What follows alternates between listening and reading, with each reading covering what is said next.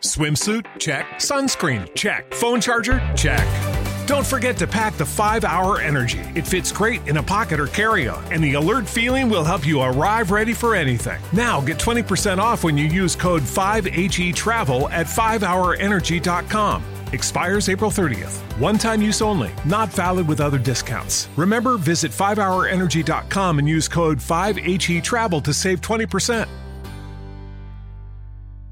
What's the easiest choice you can make? Window instead of middle seat? Picking a vendor who sends a great gift basket? Outsourcing business tasks you hate? What about selling with Shopify? Whether you're selling a little or a lot, Shopify helps you do your thing, however you cha-ching. Shopify is the global commerce platform that helps you sell at every stage of your business. From the launch your online shop stage to the first real-life store stage, all the way to the did we just hit a million orders stage. Shopify's there to help you grow. Whether you're selling scented soap or offering outdoor outfits, Shopify helps you sell. Wherever and whatever you're selling, Shopify's got you covered. Sign up for a $1 per month trial period at shopify.com/try. Go to shopify.com/try now to grow your business, no matter what stage you're in. Shopify.com/try.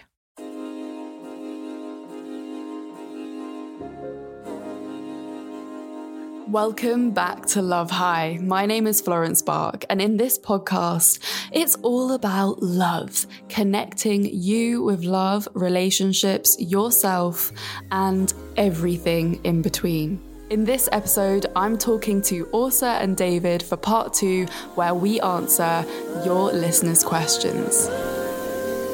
Can't get you out of my way.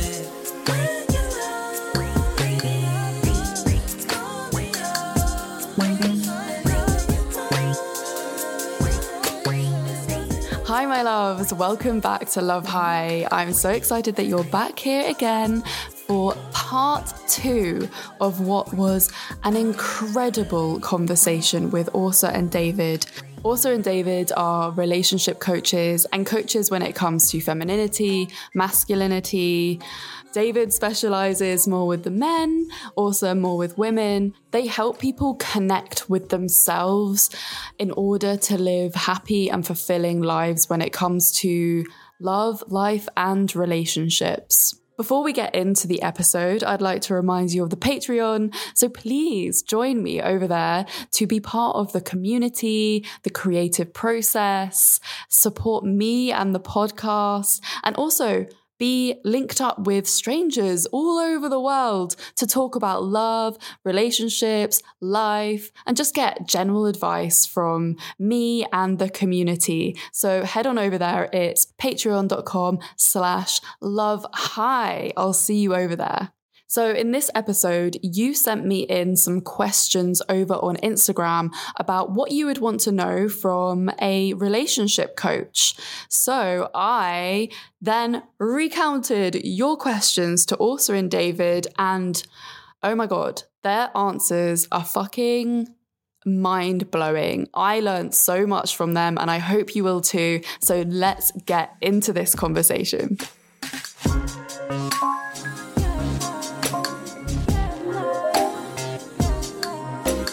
Okay, so we are back again with Åsa and David. Hi again.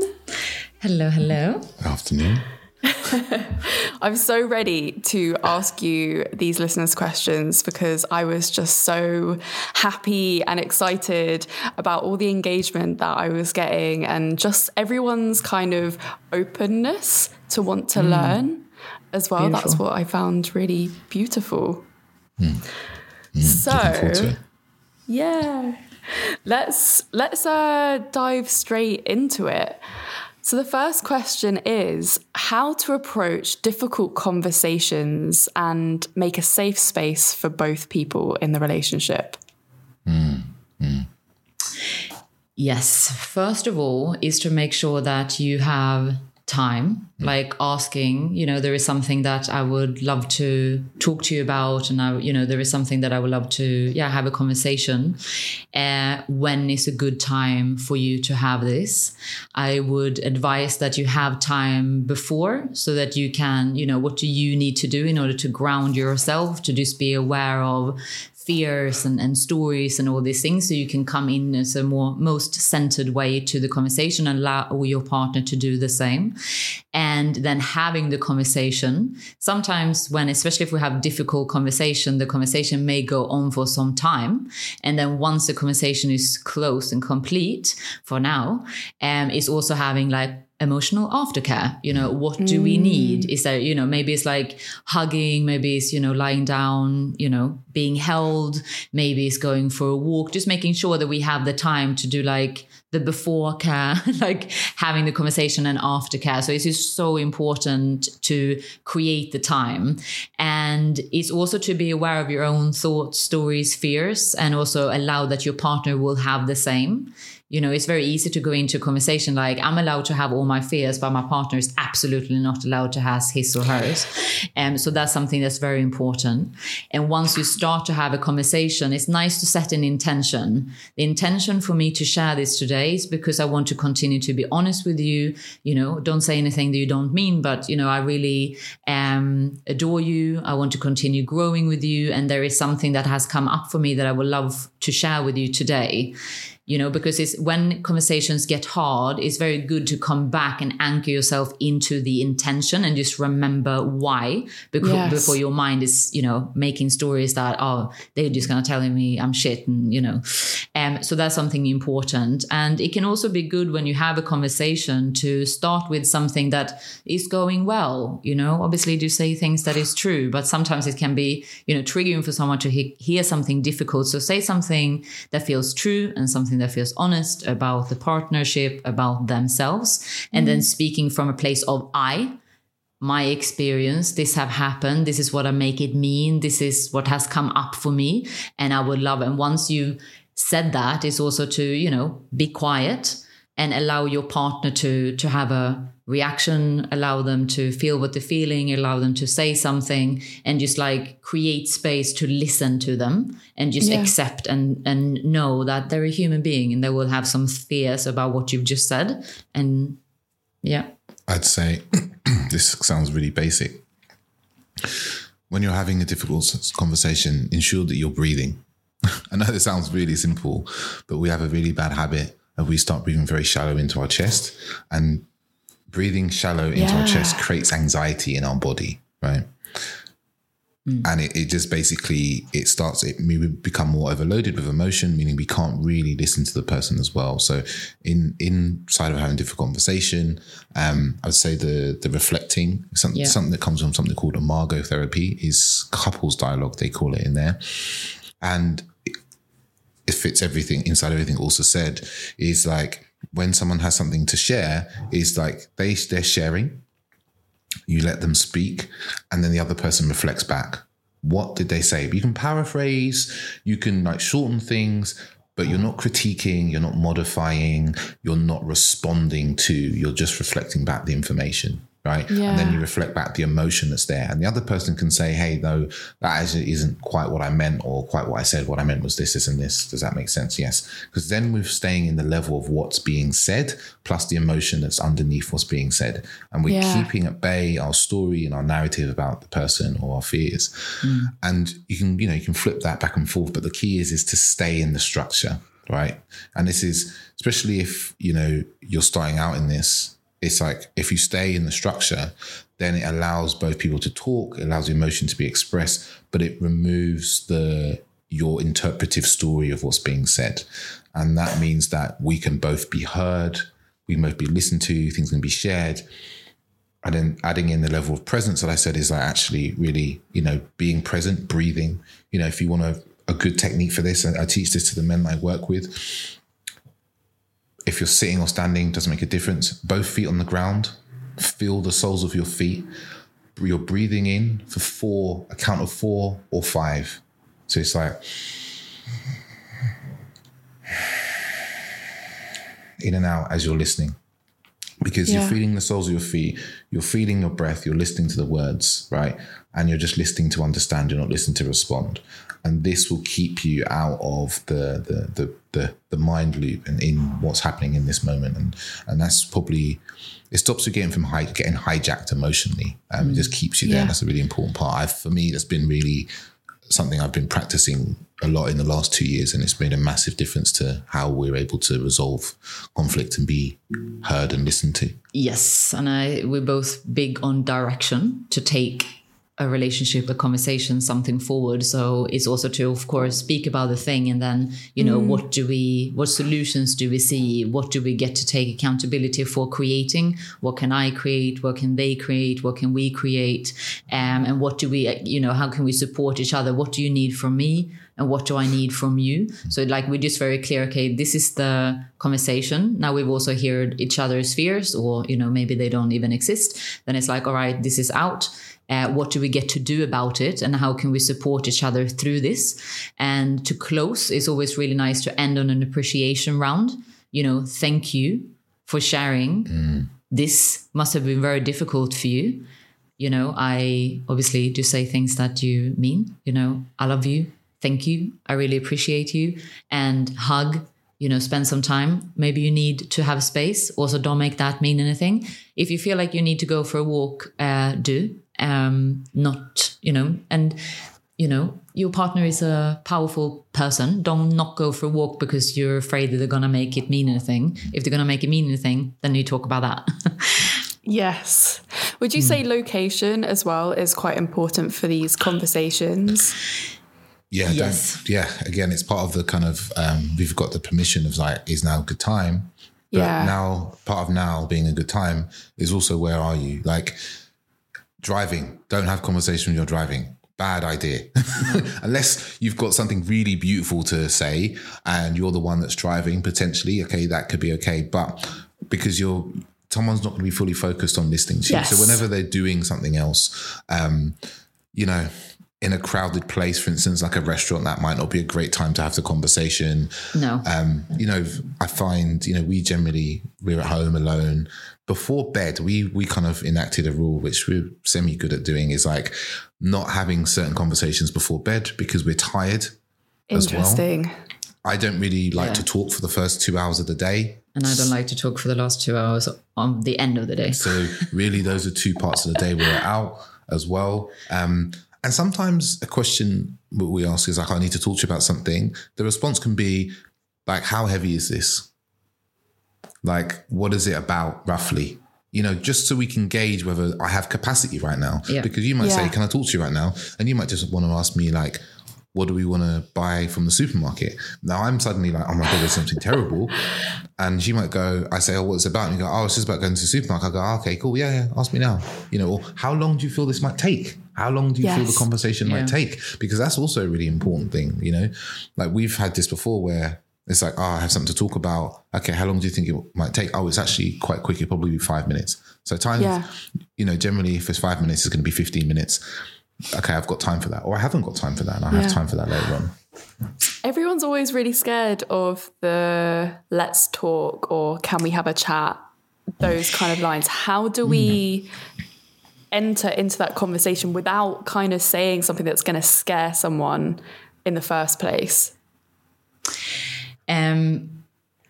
So you mentioned breath is interesting, as we even say this in our relationship. As soon as either of us are saying, you know, I need to talk, like we both do a big breath. It's very interesting. We both just breathe. And sometimes it's like, and you know, if you know it's about supermarket, you look at me and I'm like, I must be able to breathe. And now you've gone to an extent of doing shaking. I was like, oh my God, fuck, he's shaking. No, it's not a big thing. So just, you know, like breathing, it sounds so simple, but it's so important. Like just take a big, you know, deep breath, just connect to your body and just also really trust that your partner is a powerful human. High likely, if it's a difficult conversation, it is going to scare them. You know, so it's almost like this thing of it's like, I'm going to trust that my partner is a powerful human being and I am in integrity and commitment to supporting them in being in the highest state available to them at that time. And at the same time, they are going to do the work that they need to do to be at the highest state that they can possibly be at the time. Yeah. And, you know, it's all about like really owning it. Like, this is something, don't say, you know, like, every time you do this, you know, you never, I don't know why I do that voice, but, you know, this is me shouting. You know, just like, this is something that's come up for me, and it's come up for me a couple of times. And when XYZ happens, I can't help but to feel. So now I'm bringing it out, because the honor to us is to look at it, even though it scares us to death, because the alternative is to suppress it, which leads to disconnection. And even if it's today, you know, and this is, of course, how we show up in our relationship, when there is a disconnection, the first question I ask myself is, where am I creating this disconnection? Where am I resentful to David for not speaking up about what I probably needed to speak up about 2 weeks ago? Because at the time it was maybe just didn't feel right. And then I just ignored it instead of just honoring what was there. So accept that things are scary and you might scare them, but they are powerful, and so are you, and you're committed to supporting yourself and them. Do you think the conversation should be like, we need to have a chat, but like, you know, when people send the text earlier in the day, maybe it's like, oh, later, can we have a chat? Do you think there should be such a big gap in between that? Or do you think it should be like, I'm ready now to have a chat, let's then kind of say it then? I think it's interesting because everyone's a bit different, isn't it? You know, like, I can pretty much talk about anything in any moment. Like, I can be nimble, you know, if you're like, I need to talk, I can be like, okay, if I've got an hour, then give me 3 breaths and I'm ready to go. That's not the case for everybody. Some people like to, you know, work themselves up and be ready. Some people, if you tell them, hey, I need to have a chat with you, they then spend the rest of the day stressing and thinking about how terrible it's going to be. And it's a difficult one because, you know, sometimes there is something you want to talk about. I don't have a definitive answer for this myself. I think you've really got to, you know, who are you with? How are they? What do they prefer? Maybe it's even a sort of conversation to have in your relationship. Yeah. Like, okay, so how do we approach needing to talk about something serious? Like, is me sending you a text at the beginning of the day saying I want to talk about it, is that a bad idea? Does that work for you? Is it I just say it when I want to talk about it, asking for permission, all these things. And, you know, part of relating and being in a relationship is you get to design how these things work between the two of you and what structures work for you. It's like having a conversation about, it's like a meta conversation, isn't it? It's a conversation around the conversation. It's like, how do we want to have these sorts of conversations? Because you get to decide between the two of you how your relationship functions and what works for you. And obviously you're not going to get it right. Like, we didn't get it right.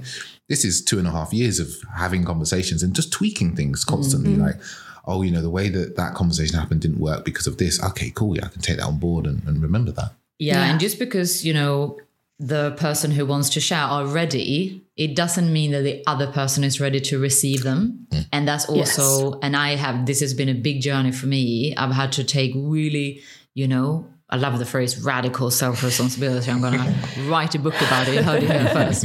And you know, because this is how I'm feeling. And I then must, you know, in a respectful way, like, is now a good time for you? And if it isn't, then it's like, okay, when is? And then it's seeing in yourself, what is your capacity truly, you know, to hold what you have to share until they are ready? Or is it today that, like, this is like red alert, I need to talk to you because I'm fucking losing my shit. But then we also must be like, you know, it's a bit like boy cried wolf. If that's every time, then maybe we need to look at our capacity and, you know, sit with that and just see, oh, every time it's red alert, oh shit, okay, am I really anxious? What can I do to self-soothe, you know? What sort of emotional what do I need to do to reduce my already kind of full emotional bucket so that when things happen, it's not a red alert all the time. Yeah.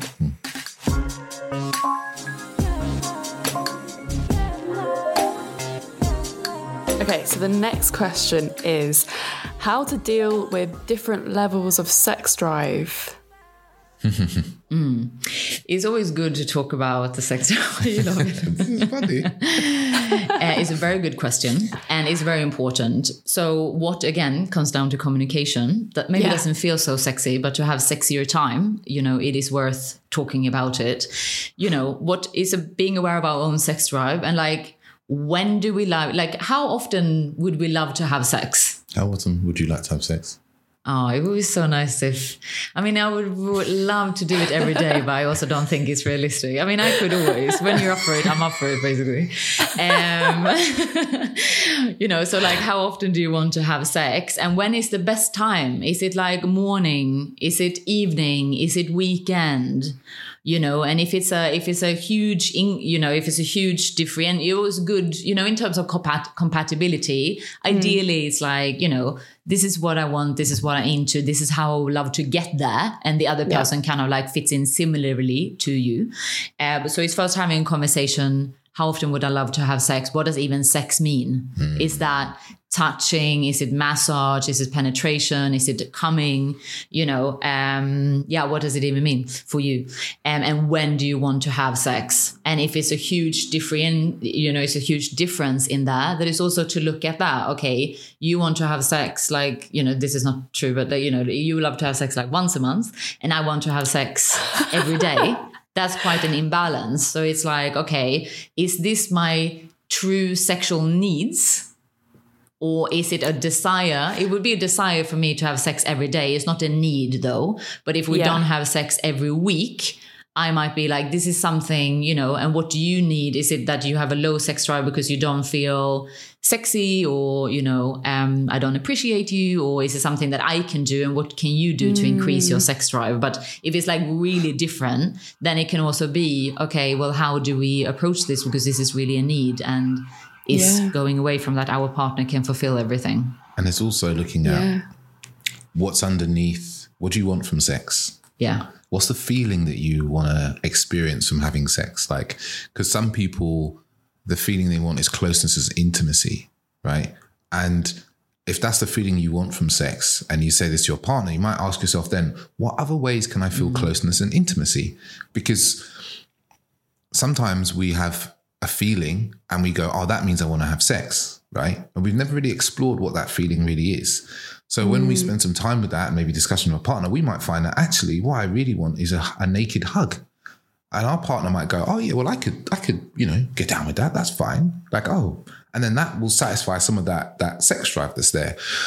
And then also I think for us who, if you have a lower sex drive, it's starting to look at why as well. Like, I'm not to demonize anything, but it's like, if, for instance, you're stressed all the time, maybe that's something to look at, you know? Like, are you stressed because of work all the time? Okay, what's there for you? Because the chances are you don't want to be stressed all the time. Maybe there's having a look at that. And again, there's no demonizing of anyone who feel they have a low sex drive. It's like, you know, for me, I don't often want to have sex when I'm stressed. Like, it becomes a last thing in my mind. And I know this is an evolutionary thing as well. So it's like, okay, so I want to have sex more when I'm not stressed. Okay, cool. What can we do between us to remove stress from our lives? Okay, we can do a lot for that. You know, we can meditate, we can do breath work, we can exercise, we can work less, you know, all these things. Yeah. So it's looking at some of the underlying function of that without judgment, without the judgment of like, oh, you're a nymphomaniac, you're always horny, or, oh my God, you never want to have sex. Because when we bring those in, that's judgment, and that suppresses our want to express. So it's like, you know, just having some mature conversations about it. Also, I think some of it is looking at, what's the story about sex? What's our story about what sex is? Like, you know, because that's possibly affecting our sex drive, you know, something that's coming up quite a lot in the coaching that I'm doing with men who are in relationship is where sex has become a stressful thing in itself. It's a place where judgment happens, where emotional attack can happen, where they feel not good enough, where they feel they're not performing well, and all these sorts of things. So their sex drives have diminished massively because sex has been related with pain, you know, emotional pain. So they don't want to have sex. So then we need to start honestly looking at that. Like, how are you reacting to each other in the moments where, say, I don't know, if you're in heterosexual relationships, the man doesn't get an erection. How does his partner react to that? If there's a reaction of judgment or blame, then that's going to affect his desire for sex. That's going to affect his desire. So it's like creating a safe space. Like I did a whole episode about the importance of safety as an aphrodisiac in our relationships, creating a safe space in a relationship to not be perfect sexually, and how we talk about that, navigate that in a way that's free of shame and judgment, because you'd be very surprised how quickly a couple start having more sex when they feel safe to like come too quickly, or, you know, not come, or come quickly, or, you know, make noise and not make noise, or whatever it may be. It really does affect our mind, affects our desire a hell of a lot. So it's not doomed then. If you've got different sex drives, it's not like game over. No. Like I think we have massively different sex drives, but like a couple times a week is pretty good for me, really. And you like it every day. So sometimes I stretch, sometimes we don't. Like sometimes she's horny, you know. Yeah. And, you know, I do feel, you know, it's always, and this is why it's even, you know, like the matchmaking agencies like that I run, it's like, it's all about sexual compatibility and, you know, compatibility outside the bedroom. But it's like, let's get clear on who your sexual authentic self is and what you want, because this is something like lots of us are like, you know, suppressing this and putting it into shame, which means that in a relationship 6 months in, that I do really love going to sex clubs, you know, and the other person is like, what? This is something we have never talked about, not from a place of shaming them, but it's like, maybe that's not that what they want, you know? So it's again, it's like coming back to like so much, like really owning who we are, also our sexual self. But if you're in a relationship and listening to this, and you started dating someone you really like, and you're listening to this, and, you know, sex drives are different, as, you know, you summarize it, like, no, it's not a bad thing. You can do so much around it when it's, you know, let's look at it. Let's talk about it. Let's just see it for what it is that is there. And also self-pleasure, right? I have come to realize, like for me personally, I know this isn't always a standard, like things for men around things like ejaculation, how often they're self-pleasuring, what their self-pleasure looks like. Again, I feel can really affect our desire for sex. And it's something that I've worked with a number of guys around, is like getting the self-pleasure practice where they feel energized, and they also able to increase their desire for sex in general, right? So they become more connected to their own sexual self and their own pleasure. So they bring that pleasure into their relationships as well. Yeah. Awesome.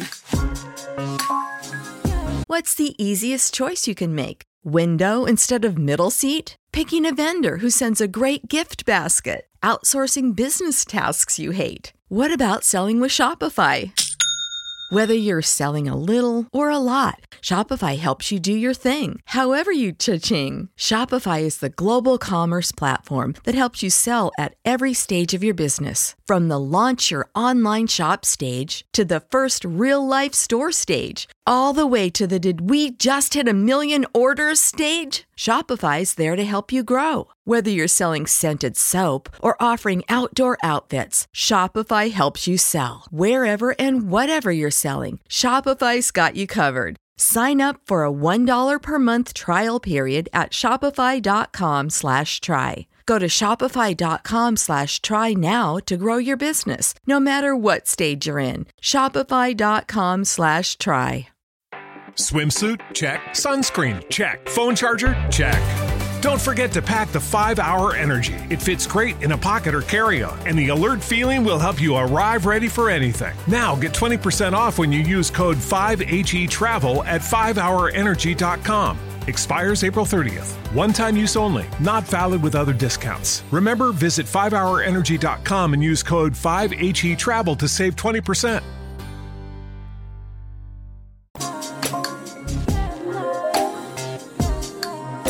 Okay, so the next question is, how do you create emotional intimacy? Emotional intimacy, love it. Safety. Yeah. Being safe to express your emotions, creating a safe environment. I think the word intimacy, you could basically, the more and more I think the word intimacy means safety. And I've seen this written before, you know, like sexual safety, sexual intimacy, you know, emotional intimacy, safety. How safe am I to express an emotion like anger? you know?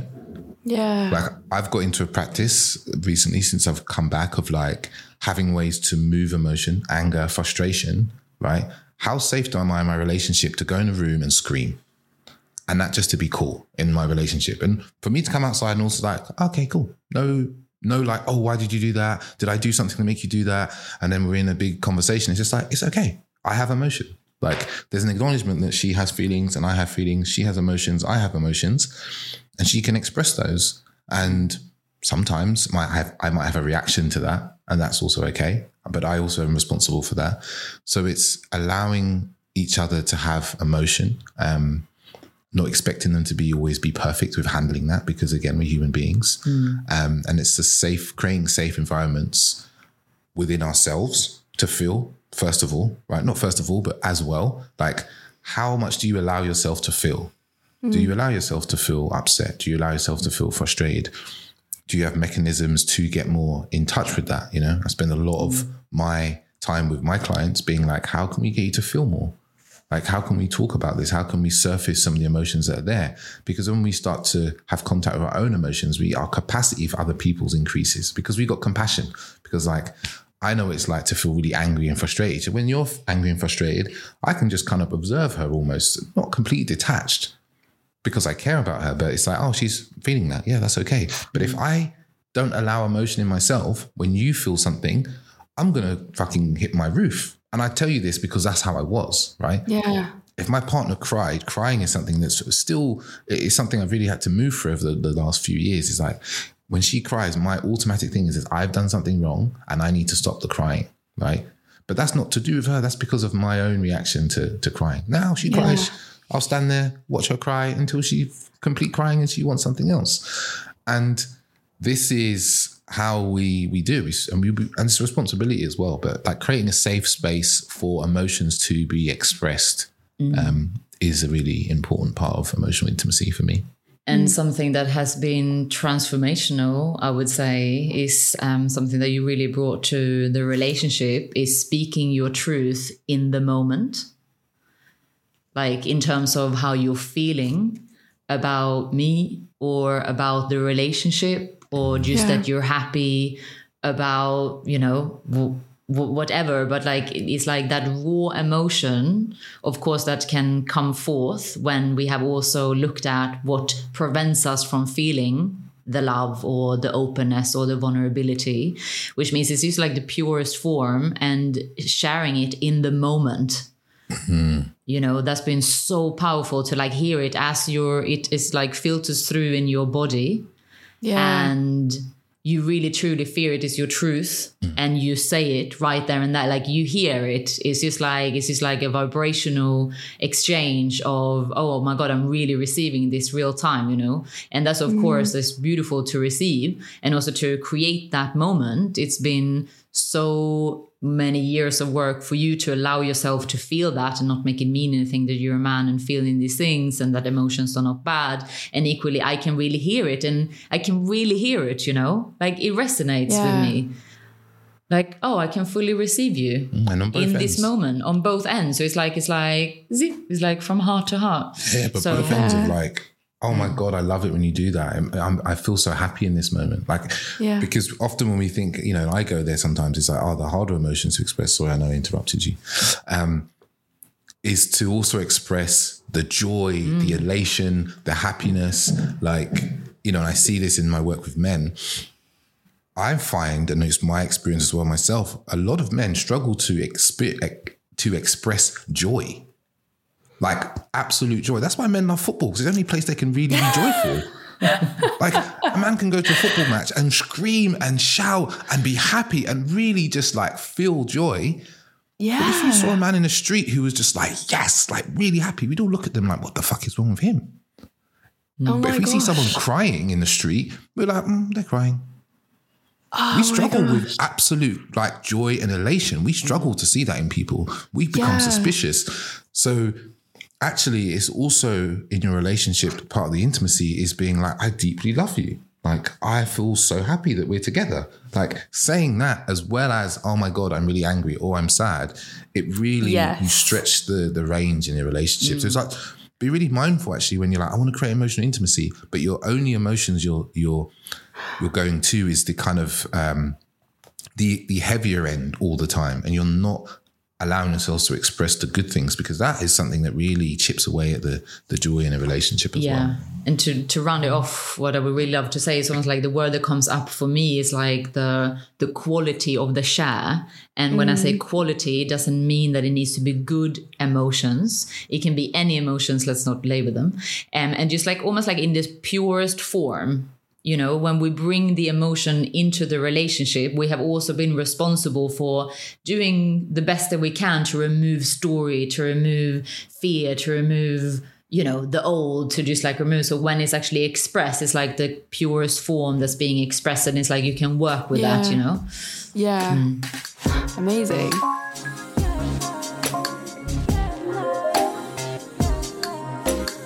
Okay, so the next question is how to keep the spice after 6+ years in and you feel like you've tried everything.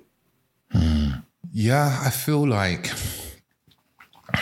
it's not necessarily about trying everything, right? Because that gives you a variety, gives you the breadth. How deep are you willing to go? How deep are you willing to go into each other and each other's world and feeling each other? You know, the level of presence that you're going to bring to each other and attention, like really be deeply attentive. Like, you know, even opening up about what past experiences have really felt like, why they were magical, why they were beautiful. And, you know, if we've tried flogging one day, it's not a tick box exercise of like, we've done flogging, cool, flogging's complete. Flogging's not complete. Flogging is an art. I'm not particularly into flogging, but I did recently observe a few men flogging with incredible artistry. You know, I watched them like I was watching an artist paint a picture, because I was like, wow, look at that detail. And like, I really paid attention, like, wow, look how he's moving his arm and he's rocking his hips, and bring that sort of level of attention to what you do with your partner, and not just see this as a kind of tick box exercise. Oh, we went to a sex club once. Oh, boop, done, that's done. But actually it's like, what was like you said before, what's the quality of the sex club? Like, what sort of sex club did we go to? Did we go to like a tantric play party? Did we go to a BDSM club? Did we go in different places? You know, it's like really be a connoisseur of you and your partner's connection and your sexual intimacy.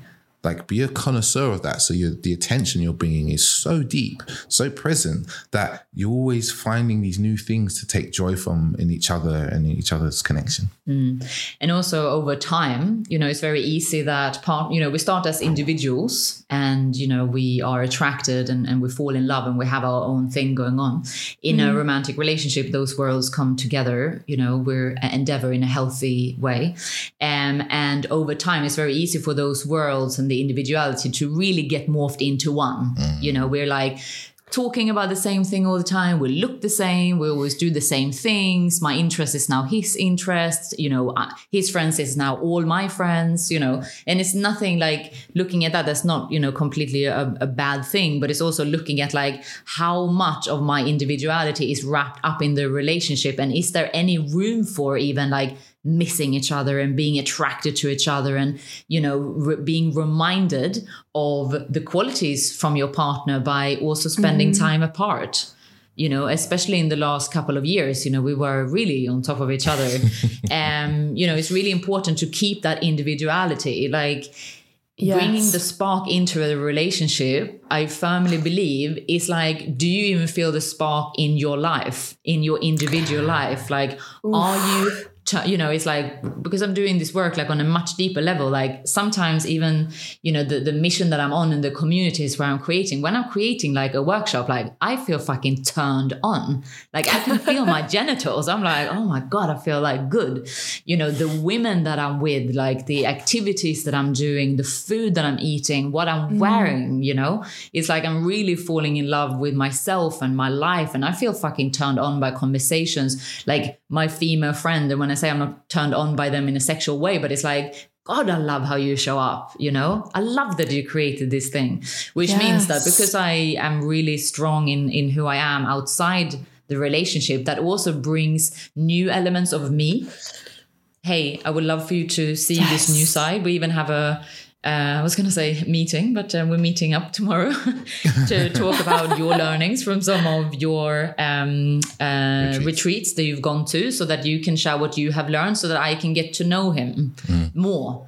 So it's always that thing. It's like, how turned on, how spiced up is your life? Like your life, and then you can also look at the relationship and just like do this thing. It's like, there is like, we don't have time to go in for that today, but it's like polarity. It's like, how much do you practice even receiving? How much do you practice? How much are you practicing like being active? How much are you bringing towards the relationship, like energy as well? But so important. This kind of goes into the next question a bit, actually, which is how to not put all your energy just into the relationship.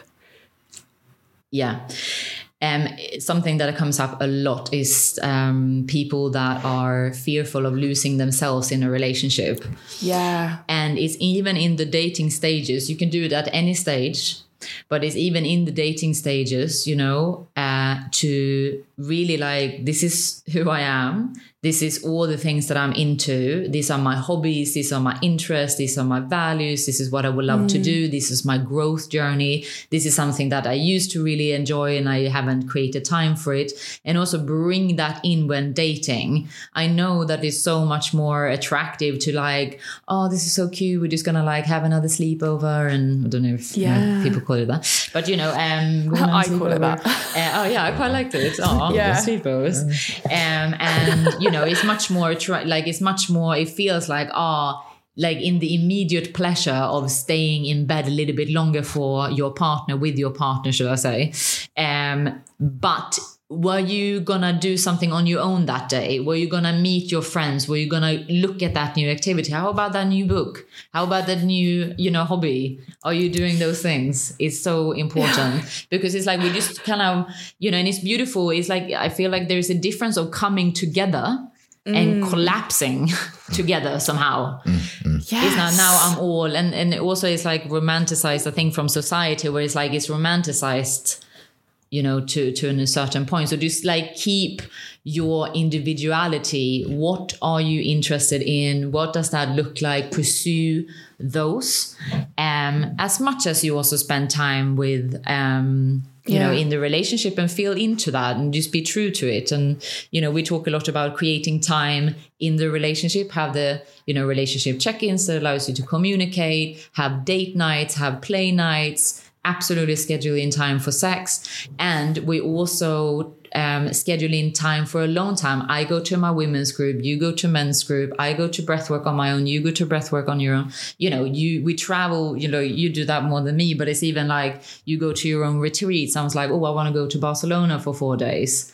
Yes. And just check in with yourself. When do I want to do things? And when am I saying no to what I would love to create out of fear of what it means or what my partner is going to think? And, continue living your life and also devote time to your partner, It's a balance. They're not in competition.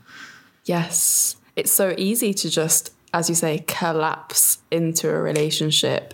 And because you love spending time with that person. So you want to spend time with them and you kind of forget about all the other things. Yeah. And this is, again, it's like taking that responsibility. And I'm very, open and honest with there is a part of me that if I could, I'd be this close to David all day, I love the way you feel. And, it's I love it. But I also recognize that that's also what I've done in the past. And that didn't turn out very well for anyone. Yes. So there's what's the opposite? Not the opposite, but what's the alternative? How can I do it different? How do I get to tweak this? And also, what role models have you got? My parents never did anything without each other. My dad was like, what, are you going to the gym again? Why are you going to the gym? Can't you just be home? Because he loves my mum, my dad wants my mum to be with him all the time. Wow. If it was them, it would be like them in the beautiful summer house in Sweden, But so what I saw was my mum probably giving in to wanting to also be with dad, which is not a bad thing. But I was like, even as a child, I was like, when you visit Arizona, time is measured in moments, not minutes. Like the moment you see the Grand Canyon for the first time. Visit a new state of mind. Learn more at hereyouareaz.com. Everybody in your crew identifies as either Big Mac Burger, McNuggets, or McCrispy Sandwich. But you're the Filet-O-Fish Sandwich all day. That crispy fish, that savory tartar sauce, that melty cheese, that pillowy bun. Yeah, you get it. Every time. And if you love the Filet-O-Fish, right now you can catch 2 of the classics you love for just $6. Limited time only. Price and participation may vary. Cannot be combined with any other offer. Single item at regular price. Ba-da-ba-ba-ba. Like, mom, just go to the gym, for God's sake. Just go and do these things, you know? So I didn't grow up with any role models, even though it felt healthy, you know, in what I saw and what I observed. I also didn't see it modeled where they spent any time apart. So when I met you and you were like, oh, I love space. I was like, what? Already?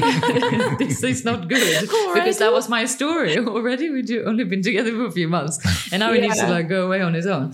You know, but it doesn't mean anything. So look at what is your parents doing? What are your friends doing? And just follow your own truth. If you want to have some time on your own, it's highly recommended. In fact, you should absolutely celebrate that. Awesome.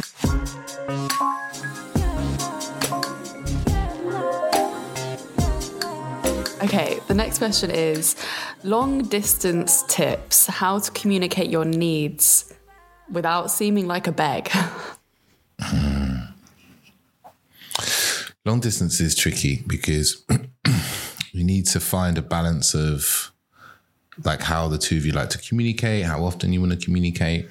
Yeah. You need to create playfulness and fun. There was a suggestion I made to a group of guys recently.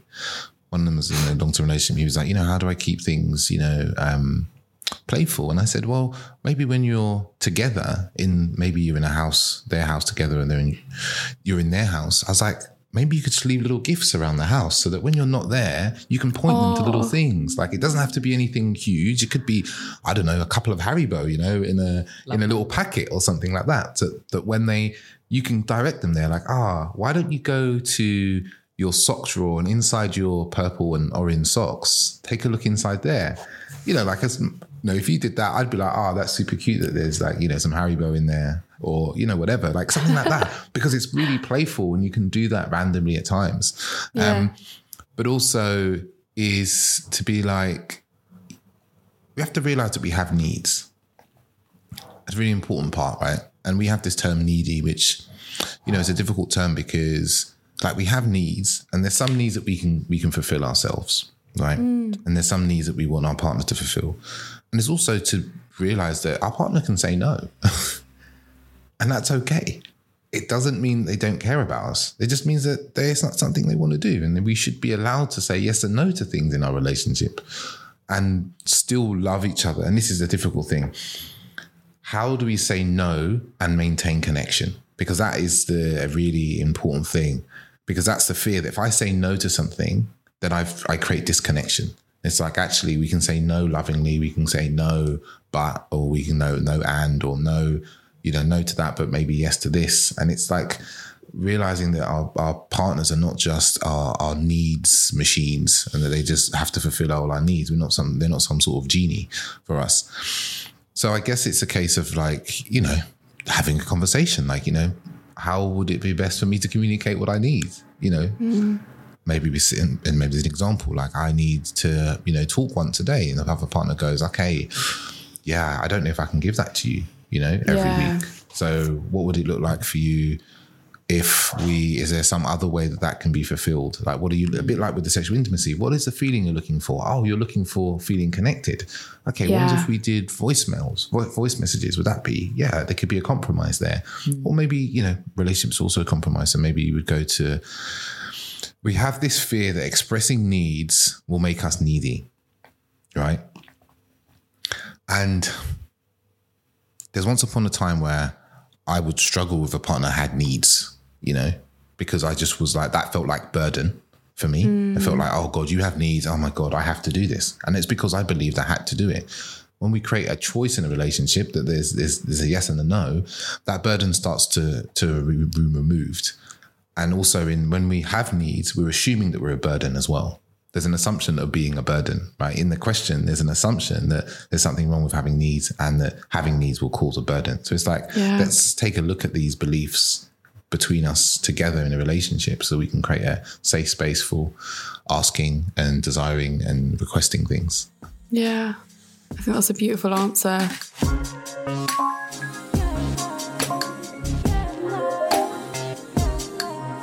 This question's quite an interesting one, and I really love it for this podcast. How to not feel weak because of being in love with someone. Yeah, it's so many different ideas and stories about what we make it mean about like being in love or wanting a relationship even. A lot of people are making it wrong. That is somehow, a wrong thing to be in a relationship or wanting. I spoke with someone just last week and she was like, I feel tremendous shame. I really want to meet a man, and she was like, and then straight away, and she was like, because, I'm happy with my life. I'm happy with it. Like she started to justify straight away. And it's just like, it's even like about love or vulnerability. Like what definition have we got about that? What's the initial reaction to love? What shall we make love mean? What does the word, is it empowering or disempowering for you? Like what story belief system have you got about the word love? And how can you reframe it into a way where it feels empowering and loving, and really get to your why you want love and why you are falling in love and why you want to have a relationship, and really like learn to kind of make that match between the two, and just like, how can I own, 5% more of this and then 5% more of that? And, because it's very easy that, we feel like, again, is something wrong with wanting to have a relationship, or there's something wrong with falling in love. And, like what story have we got about love to begin with? It's like, what lens are you currently viewing love from? I guess what's being reflected back to you. Yeah, I guess because people feel vulnerable, don't they, once they fall in love. And that's where the feeling of being weak comes from, is being vulnerable. We hate being vulnerable, I think, but actually it's just such a beautiful thing. Yeah, and it's again, how we look at the word vulnerability, being vulnerable and really, again, expressing your true self. This is really who I am, is the chance to also be loved for that. First of all, absolutely loving ourselves. But, when we've done that and feel like we're open to capacity for someone else, is that, we want to experience love and vulnerability, and we can have a lens that this is scary, and, this can potentially mean rejection, and they're gonna maybe, move away from me, or they don't want me, I'm gonna be abandoned.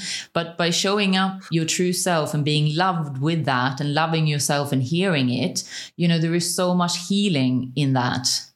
There is just so much healing, and there is so much nourishment, and there is so much like acceptance, and love is a mirror for you to see different things that, or should I say relationship and love, is a different mirror that mirrors different things back to you, so that you can go deeper on that journey and love that part of you, accept that part of you, honor that part of you, and that is like, it's a beautiful, beautiful. So for me, vulnerability used to feel really like emotion used to be weak. I was like, I thought being a woman, I was like, this is just bullshit. Like being a woman is so against me, like always in sport, always in business, always these things, but really turning around the story of what I make it mean to be a woman, what I made it mean to be vulnerable, what I made it mean to fall in love. It's like those three things, hands down, is my like biggest strengths. I teach, ironically, those three things. If you spoke to me 6 years ago, I'd be like, I'm not touching that. No, I'm off to another meeting and make some more money. It's not like I don't want to make money now, but I have more, I've just really changed the story that I have about what it means. And you can look at what maybe is challenging, is scary, but also look at what you could get. Why don't we entertain that a little bit more? Yeah. Also, I say, how do I put this? When we feel love for someone, right? Love without need and expectation.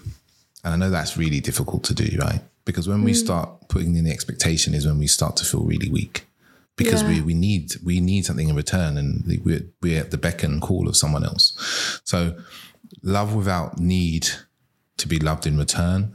But also, who else in your life can you love, you know? Like, you know, there's romantic love, but there's love of a friend, there's love of humanity, there's love of nature. Like, really give love more openly, more freely, so that the only place so that the romantic love isn't the only place you get love.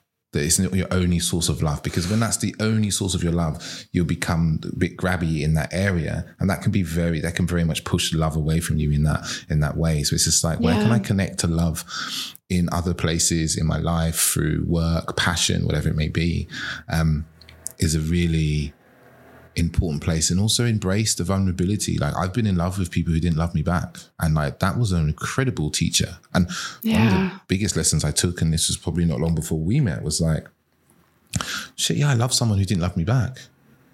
I survived it, you know?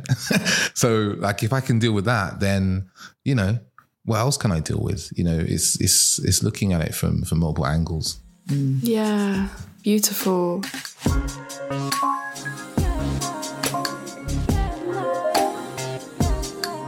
So the next question is how to put yourself first with a partner that has a long-term condition or disability. Where are we supported, or what are our needs? So like, where is our support? You know, what do I need? And what proportion, you know, is leaned against a romantic relationship and the partner, and how can we communicate that? And what I'm hearing more from this question, though, is like, how do they not feel bad for also prioritizing themselves? Yeah. So that's also like, you know, just be very aware when you're doing your thing, whatever that is. Just be aware of like, what is the emotion that comes up for you, and what do you make it mean? What is your story currently in your mind? And is that your fear? Is that, you know, worst case scenario? Is that your anxiety speaking, or you feeling like you should, you know, you're not good enough, or what kind of does it play into? And just really be inquisitive of that. What do you make it mean? And like, is it true? And if these feelings come back over and over and again to the extent that you're not choosing yourself, that's also for something to bring into the relationship, you know, this is something that comes up for me, you know, I just can't, I struggle. This is something I really wanted to do, and I just feel so bad. And, you know, just to kind of like air it. And the partner could maybe be, okay, well, this is how they view it. And maybe they just need to hear that, you know, it's okay. Like, I would love for you to do these things. So you can kind of get a chance to work with it yourself, and also hear it from your partner. Because I hear there's more that story than the reality of the relationship. Yeah, and I think there's also when you are taking time for yourself and you are going and do the things you want to do, being really present in that, like in being there, instead of doing, you know, maybe this person likes to, I don't know, go to dance classes. Don't go to the dance class and dancing and thinking how, oh my God, I hope my partner's all right. Oh, maybe they didn't really want me to go. Oh, I feel guilty, because you're not really there, you know? So it's like, when there are opportunities to do things, go and really be wholeheartedly in there, you know, wholeheartedly present, and then come back to your relationship, so that you're taking the goodness from the thing that you're doing. Because, you know, and I can see this with some of my clients, where there's been, you know, things like serious depression and so forth in their relationship, that it means that a lot of energy has to go to one partner. And it's also like discussions between the two of you is like, okay, like, how do we make this work? These are my needs. This is what I need, and this is what you need. Okay, where can you get some of these needs met elsewhere? You know, a bit like what we were saying before, was like, where can you, maybe there's some support to bring into the relationship. How can you get some support from other people, family members, friends, maybe professionals, right, to bring in, so that, you know, you're not the only person this person relies upon for support. It's like creating a support network, or whatever that looks like for you, so that there's multiple people there to support, so that both of you feel that you can be, you know, fully expressed human beings in the most possible way. Yeah. Okay, so I've got one last question. When to know to call it quits in a long-term relationship? This is It's a big one. Yeah, I'm going to quote someone. I did a podcast with a guy called Dr. Robert Glover. And he said, you know, there's two things you need to be when it comes to relationships. You need to be a good picker. It's American, so you're a good picker. And you need to be a good ender. You need to know when to end things. Because ultimately, that's what dating especially is about. It's about picking and ending, right? It's knowing, you know, if you're a bad picker and you're a bad ender, then dating is a horrendous journey for you. When to call it quits. God, what's been the story for me? I think if there's resentment and you can't get past the resentment is a really difficult one in relationship. Once resentment builds and you don't start dealing with it early on, it just grows and it starts to take over the whole relationship.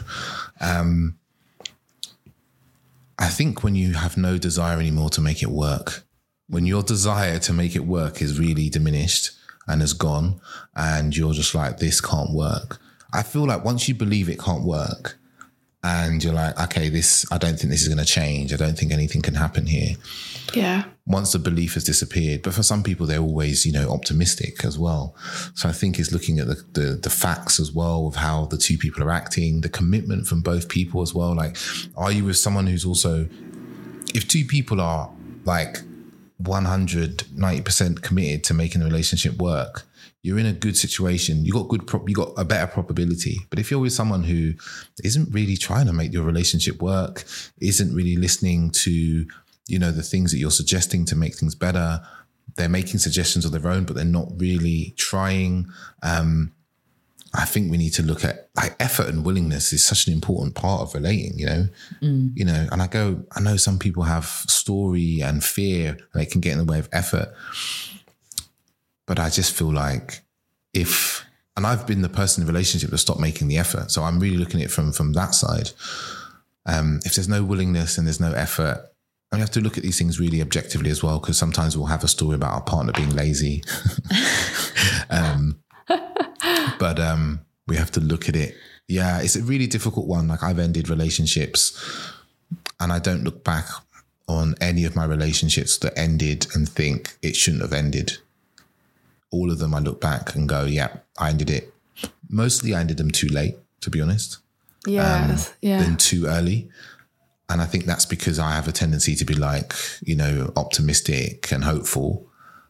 But, you know, some of them should have ended months before years even before they ended. So I think it's just really looking at that kind of effort, willingness, your mindset around the relationship, the level of resentment, towards each other. I don't know what your thoughts are. Yeah, like, do you want the same thing? You know, like no communication can overcome two people who don't want the same thing.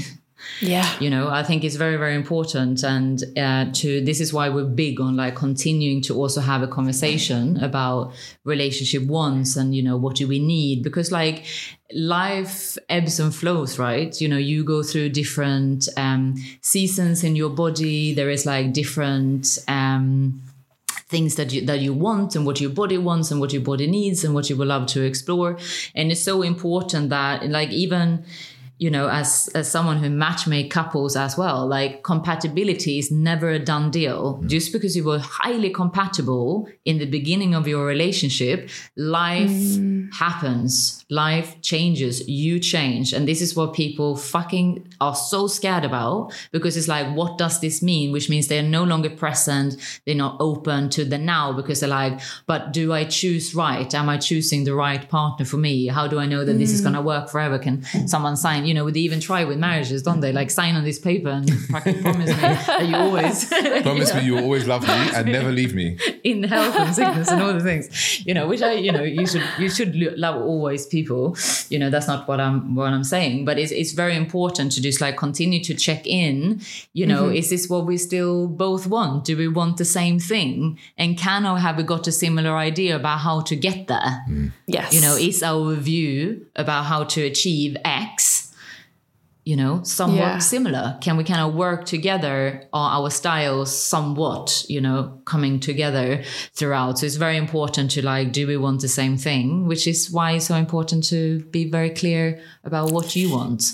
Yes. You know, and this is something that, you know, that changes. But this is why we're big advocates for speaking often and checking in. Literally, that's what it's called, like a relationship check-in. And one of the questions is things I would like to change.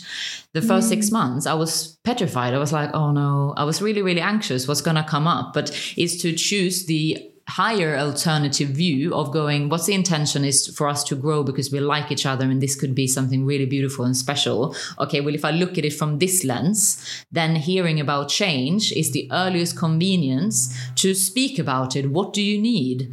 What's come up for you? Is it a need? You know? Okay, how can we create this in the relationship? Because if we're still committing to making it work. Beautiful. Everything that you have said today has blown me away. You both are amazing and your advice is just so priceless. So thank you so much for sharing your time with me. I appreciate it so much and I hope everyone that's listening does as well. Where can the listeners find you both? So it's easiest to find me on Instagram. It's Coach with Åsa. And it's spelled coach with ASA, so Alpha Sugar Alpha. That's the easiest way to find me. And if you're single and you believe in compatibility and communication, I also run a matchmaking agency called Tailor Matched Way.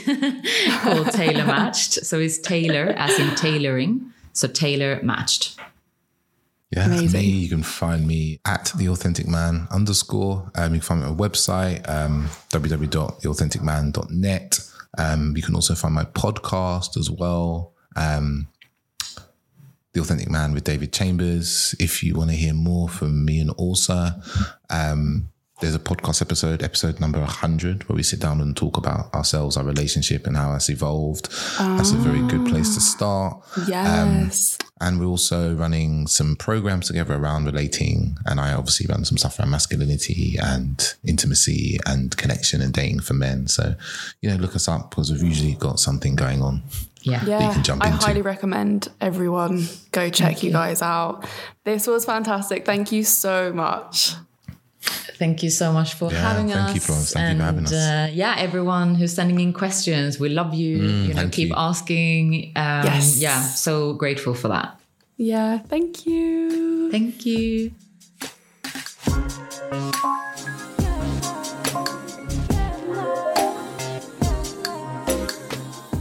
Thank you so much, Åsa and David, for joining me on Love High for not one, but 2 amazing episodes, which were filled with so much golden advice.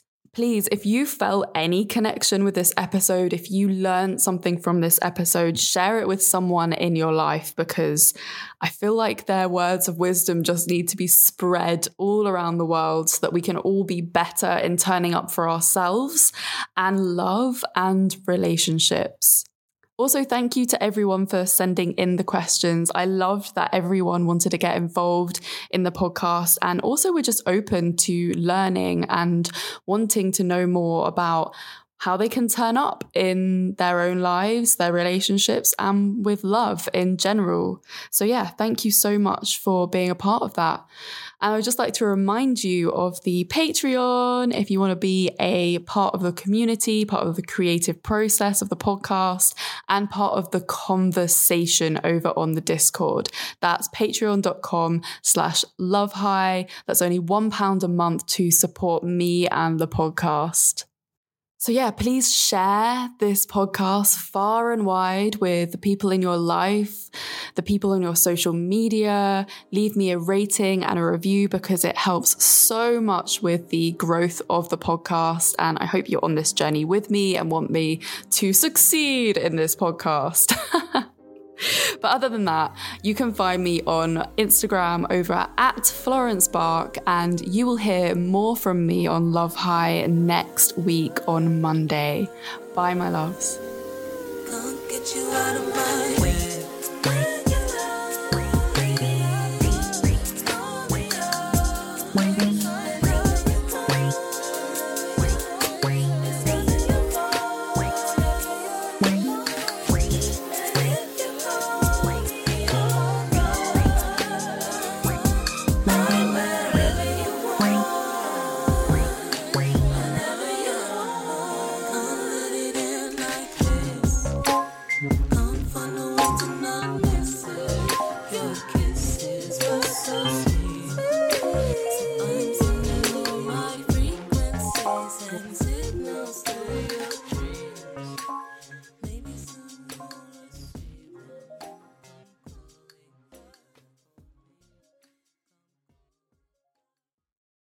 Swimsuit? Check. Sunscreen? Check. Phone charger? Check.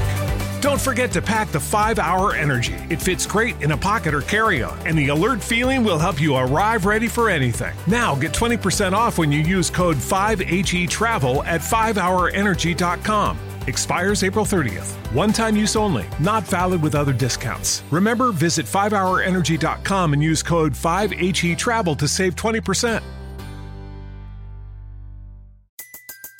Everybody in your crew identifies as either Big Mac Burger, McNuggets, or McCrispy Sandwich.